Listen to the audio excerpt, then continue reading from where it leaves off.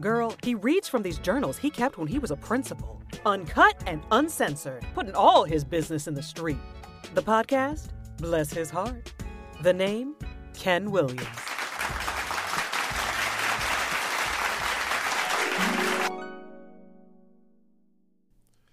I go walking the halls and run into one of my literacy coaches.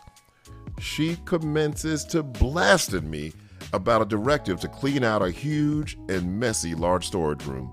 She was livid, trembling and crying, upset with me over, get this, something I did not come close to saying.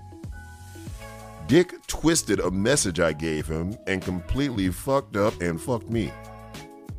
In a nutshell, he delivered a message that was completely twisted that pissed my literacy coach off, and she took that opportunity to express her displeasure. She was upset, baby. What struck me is that even after explaining that I said no such thing, she chose to stay angry. Even after I called Dick down to verify that I said no such thing, she remained extremely upset with me. It got me to thinking and wondering if that was all she was upset about. I think she resents me for the staffing decisions I made regarding the literacy coach position. And while she had my attention, she was going to unleash all of her anger and resentment. Once that began to make more sense to me, I was able to slowly make my peace with it and let it go. What I struggle with at times is the need to be liked. And I know she took that opportunity to completely drag my name through the mud. And I wished I could go to each and every one of those people she told and tell my side of the story. But I don't have that luxury. I, as the leader, often have to live with the rumors and false perceptions. I have to focus my energy on modeling the way from day to day, letting my actions serve as my character compass.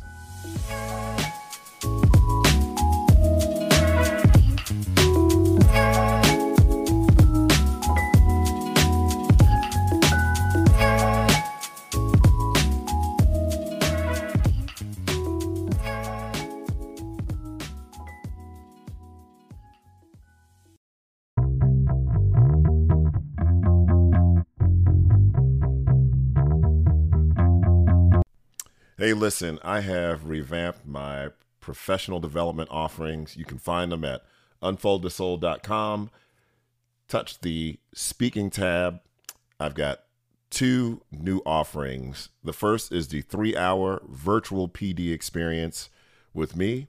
And then the second is the in-person PD experience. Notice I don't call these presentations or workshops because I don't know. No, but I do know. I've gotten to a point in my career. 1, my confidence is at an all-time high. I know equity like no one else. I know how to make it practical, tangible, meaningful. I know I could turn those states around who have foolishly banned equity from any of their policies. I can help districts that have policies around equity, but they're spinning in circles, having conversations that don't lead to any kind of improvement in student learning. I can move your district from PLC light to PLC right because I explain PLCs like no one else. I simplify it. It's authentic. I can take all those moving parts that are swirling around you, all the moving parts, and make them make sense. If you are interested in advancing your mission of learning for all, advancing your mission of equity, excellence, and achievement for all students, regardless of background. If you're a fan of Ruthless Equity and want to move your staff or district forward with it, get at a brother now. Go to my site, go to my page, unfoldthesoul.com. Fill out that quick form, set up a phone call with me, and let's make this thing happen. Lastly, if you've not picked up my book yet, I don't know what you're waiting for. You know what Ruthless Equity reminds me of? It reminds me of that book I read. It's called, reminds me of nothing. Nothing. And I got 950,000, 1,100 books behind me right now on this shelf. And some of them are great, but none of them are like Ruthless Equity. Ruthless Equity is a book like no other, explains equity like no other, speaks to you like no other, the coach on your shoulder, the guide on your side to move you from rhetoric to results regarding your journey with equity. Pick up a copy of Ruthless Equity at Amazon.com. And if you are a fan, you've read it, take a minute, please, and leave a review on Amazon.com. Now, back to the podcast. All right, baby, let's get into it. Man, this one's got layers. I remember reading a book. I can't remember the author's name, and I should have looked it up before I started this portion of the podcast, but it's already started, baby. I'm not recording it over again. The book is called The QBQ, The Question Behind the Question. Who wrote this damn book? I should give this man credit. Hold on a damn second. The QBQ book.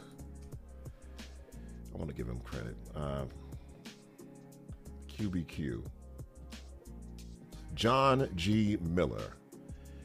And he talked about the QBQ stands for the question behind the question. And that's what this episode reminds me of, is she's mad at me, and legit mad because she received some misinformation that set her off, right? But after, like I mentioned, after I cleared my name, I brought down a character witness to help clear my name. I brought down a man with some testimony to clear my name. She was still mad as all hell. I'm not talking about the kind of mad, when you've been mad about something and then it gets cleared up, but your mad feelings don't go away right away. You need time to kind of dial it back to calm down. This wasn't one of those situations. She stayed on tilt, baby, on tilt, which told me that there was something else going on with that. And it just reminds me of, you get older and hopefully wisdom kind of guides you. I have rid my life of people who force me to search for the question behind the question. Now, when I say get rid of people, I'm not talking about family. Family, your ass is stuck with. And sometimes you got people in your family, and I got a couple of people in my family, love them to death, but it's no matter what they say, it feels like a word search. I'm searching for what they really mean, and that drives me crazy. But folks, I got a choice to have around me. I gravitate toward people who I simply don't have to second guess what they're saying. It's just refreshing. Even when it's something I don't want to hear. I never have to question it. I just came back from the SAM conference in Tucson, and the organizer of the conference is Mark Schellinger. He's a former school administrator, former district leader. He now runs this organization that has a tool where principals are able to track their time and maximize every minute of the day. I love Mark. Mark is off the chain, eclectic, innovative, a risk taker. And I think what I love most about him is what he says. I don't have to second guess anything. Like I don't have to wonder it. And Mark's a straight shooter. So, we've worked together for several years now, and 90% of the time I'm getting feedback that just has you floating, but you work together enough, there are going to be times you got to get some constructive feedback. Mark is not afraid to give it, and I don't have to wonder whether it meant something else, whether he's implying something, whether he just shoots straight and put it out there. And I love that because he operates with this, in my mind, this kind of confidence. Like, I care about you. And so what I say to you, whether you want to hear it or not, whether it feels good or not, is in your best interest. And I have no doubt about that. I have no doubt about that. And I love that about him and all the other people in my life who just shoot straight. Just shoot straight. Even if it takes a little time to get around to it. Just shoot straight. You know what else drives me crazy about folks who often have the question behind the question or the issue behind the issue, like this person did. And look, she was so mad. I didn't even bother to try to dig to find out what it was. I just figured it was the whole damn year. Was that sometimes those same people because they operate that way, because they operate with like, veiled messages or, a question behind the question or some meaning behind what they're saying, then sometimes they assume that you operate that way as well, because that's the lens, like that's their life lens. They then project that onto you. So then I'll say something that I mean, right? Say what I mean what I say. And it's like, well, did you really mean to? Or did you want this of you? No, person. No, I meant exactly what I damn said. I meant exactly what I said. So that was definitely one layer of it. Another was, I've said this before, that at my core, I'm a people pleaser. You read Ruthless Equity, you might not think that way because I shoot pretty straight there, but that's a muscle that I've grown. I mean, I've grown that muscle in the way I write. I've grown that muscle regarding the experiences I provide when I work on site or virtually with your school or district. My work has always been meaningful. It's always been impactful. But I will say over time, I've cut out a lot of the fluff and we just hit it and quit it. And I find that I operate with a different type of urgency now. And a piece of that is releasing this notion of wanting to be liked. You know my work, right? I mean, if you listen to this podcast enough, if you've worked with me on any level, I'm about disrupting that status quo, and not disrupting for the sake of disrupting because it needs to be disrupted, right? Because it's inherently inequitable and, serve students best when they're born on third base. And so to make any kind of, all breakthroughs are born of disruption, and to disrupt, you've got to find a place where you're comfortable with your approval rating taking a hit. And I've said this before, it's one of the ancillary reasons why I went into leadership is to challenge myself, because I knew I was a people pleaser. I knew that, if you asked me 20 years ago what it meant to be a great leader, is like making everybody happy. And I figured if I spoiled the shit out of my staff and bent over backwards and tried to solve every problem, that they would just kind of follow along and fall in line. And, I learned the hard way that that's not how people operate. That's not how people operate, and it's not effective.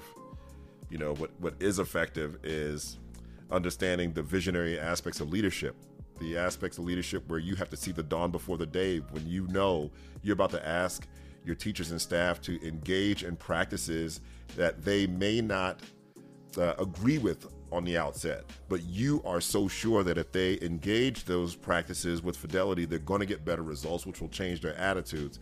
But you have to kind of ride that period of uncertainty, that period of when they're working and don't have the results yet. That's a visionary part of leadership that for some reason is disappearing from the tenets of leadership these days. Like the leaders are being deballed these days. It drives me crazy. It drives me crazy. She was pissed about something else, which brings us to the next layer. And that is the, going along with that need to be liked, that burden of not being able to defend myself. That was a tough one for me. Early on in my leadership, it was tough, especially when I knew I was being dragged. You have a meeting behind closed doors, it went one way, but then Ms. McGillicuddy leave and she telling everybody a whole different story about what happened behind those closed doors. And I just revert to like a fourth grader at that point. It's like, I won't go, nuh-uh, that's not what happened. Nuh-uh, that's not what happened. Nuh-uh, Dwayne, nuh-uh. That's what I want to say. But you don't have that luxury as a leader. You don't. You can pass your problems across to another colleague, another principal, and commiserate or get some coaching. But not defending yourself in this way is just part of the burden of leadership. And you've got to embrace that and be okay with it. And I learned to be okay with it over time, but you've got to engage it to be that way. You're not going to read yourself into this part of leadership. You're not going to listen yourself into embracing this part of leadership, you have to walk it. You got to walk those hot coals and make that happen. Because again, you cannot pass your problems down. You can barely pass them across, depending on the kind of relationship you have with your assistant principal. But you can definitely pass it to another colleague. Lastly, I also decided to put my ego aside and just, endure her wrath. It's truthfully, her ass was out of there anyway. And that was, I'm outcomes focused, as you know. All I cared about was, hey, I could have made a big deal out of, the tone of her voice and, insubordination and, trying to pull rank and all that kind of ego shit, which has its place, but it just didn't meet my outcomes. It was another few days and she was going to be out of there for good. So I was willing to just endure what was going on. Plus, she was at a 12 out of 10 and anything I said was just going to throw, lighter fluid on an already raging fire. So it was all good in the hood because the door was about to hit her in the can anyway, baby. Anyway. So remember those leadership lessons about, the burden of not being liked, understanding the visionary part of leadership, that question behind the question. Are you the type of leader where your staff has to second guess what you say? Are they having to peel back layers to find out what you really mean? You got to move away from that and not be so caught up in your approval rating that your communication suffers. So really sit with that, reflect on it. If you've got great communication skills, continue them. If this episode awakened any part of you that has you questioning your communication skills, work on it. And remember to always start with the crown.